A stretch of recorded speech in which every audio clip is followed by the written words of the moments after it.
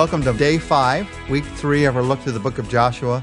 We're ending chapter 6, which is just filled with spiritual principles for how to win in the battles of life. And in the last of this chapter, one of the most amazing things, worship services that happens in all the Old Testament occurs. It's not familiar to many of us. It's not one of the most familiar passages in all the Bible, but there are amazing spiritual truths in this passage. Let me read for you what happened, first in verses 30 to 35, and then talk about what it means for our lives. Then Joshua built an altar to the Lord, the God of Israel, on Mount Ebal. He followed the instructions that Moses, the Lord's servant, had written in the book of the law. Make me an altar from stones that are uncut and have not been shaped with iron tools. Then on the altar, they presented burnt offerings and peace offerings to the Lord. And as the Israelites watched, Joshua copied the law of Moses onto the stones of the altar. Then all the Israelites, foreigners and citizens alike, along with the leaders, officers, and judges, were divided into two groups. One group stood at the foot of Mount Gerizim, the other at the foot of Mount Ebal. Each group faced the other, and between them stood the Levitical priests carrying the Ark of the Lord's covenant. This was all done according to the instructions Moses, the servant of the Lord, had given for blessing the people of Israel. Joshua then read to them all the blessings and curses Moses had written in the book of the law. Every command Moses had ever given was read to the entire assembly, including the women and children and the foreigners who lived among the Israelites. This is an amazing worship service.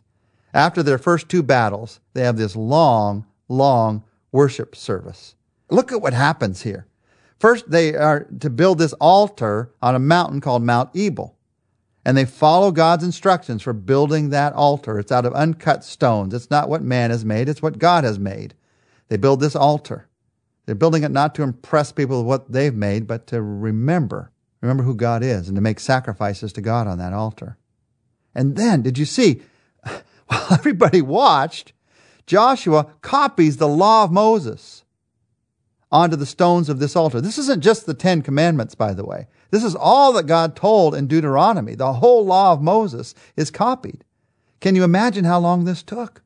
They stand and they watch. Well, with chink after chink after chink, he carves out this stone. And all of a sudden, they begin to see, if they're close enough, this law unfold before them. What an amazing worship service. Joshua here does what God told him to do, and it took a while to do it. That's amazing to me, by the way. He could have said, I don't have enough time to do this, God. I mean, I'm a general now. We've got battles to fight. But he copied the law onto those stones. He could have said, Moses is dead. I'm the leader now. This is what you told Moses to do, not what you told me to do. I got to establish my own leadership. But instead, he did what God had said. It's a very amazing lesson in humility, humble leadership, servant leadership. And then after it's all copied, they divide to Mount Ebal and Mount Gerizim, stand on the two sides, and the entire law of Moses is read to all of the people. What a worship service. And then what happens here, I've got three questions. Three questions that, as we look at them, the answers to these questions teach us some amazing spiritual truths about worship, about ourselves, about what God wants to do in our lives through His Word. Question number one, why the two mountains and the ark in the middle? Now, there's a practical reason. These two mountains were near each other.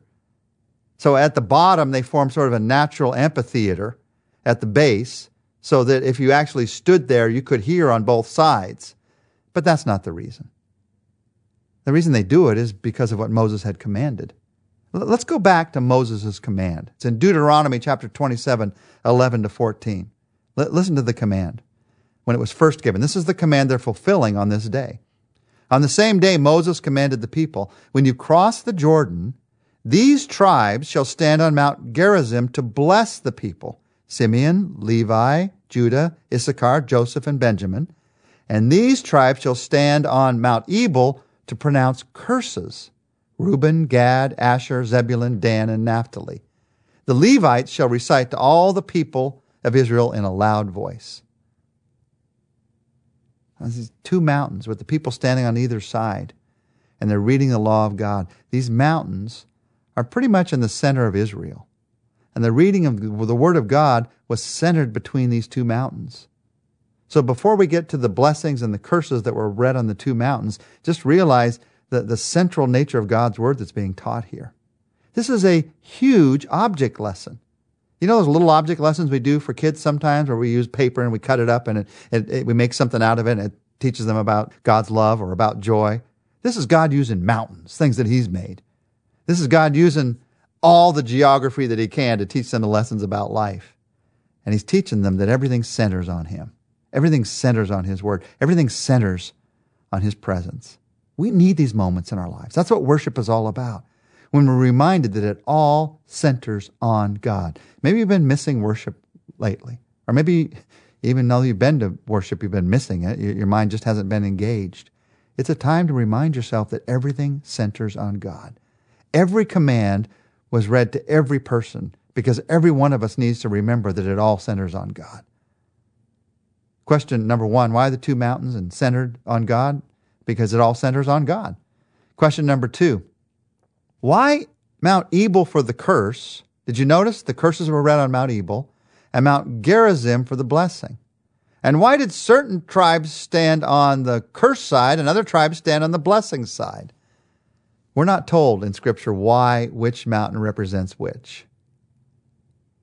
And we're not told in Scripture why certain tribes had to stand on which side. What a bummer if you stood on the curse side. You'd rather stand on the blessing side. We're not told why they got chosen for that. We are told that there were two mountains. And we are told that the people of God were standing on each. And we are told that blessings were read on one and curses were read on the other.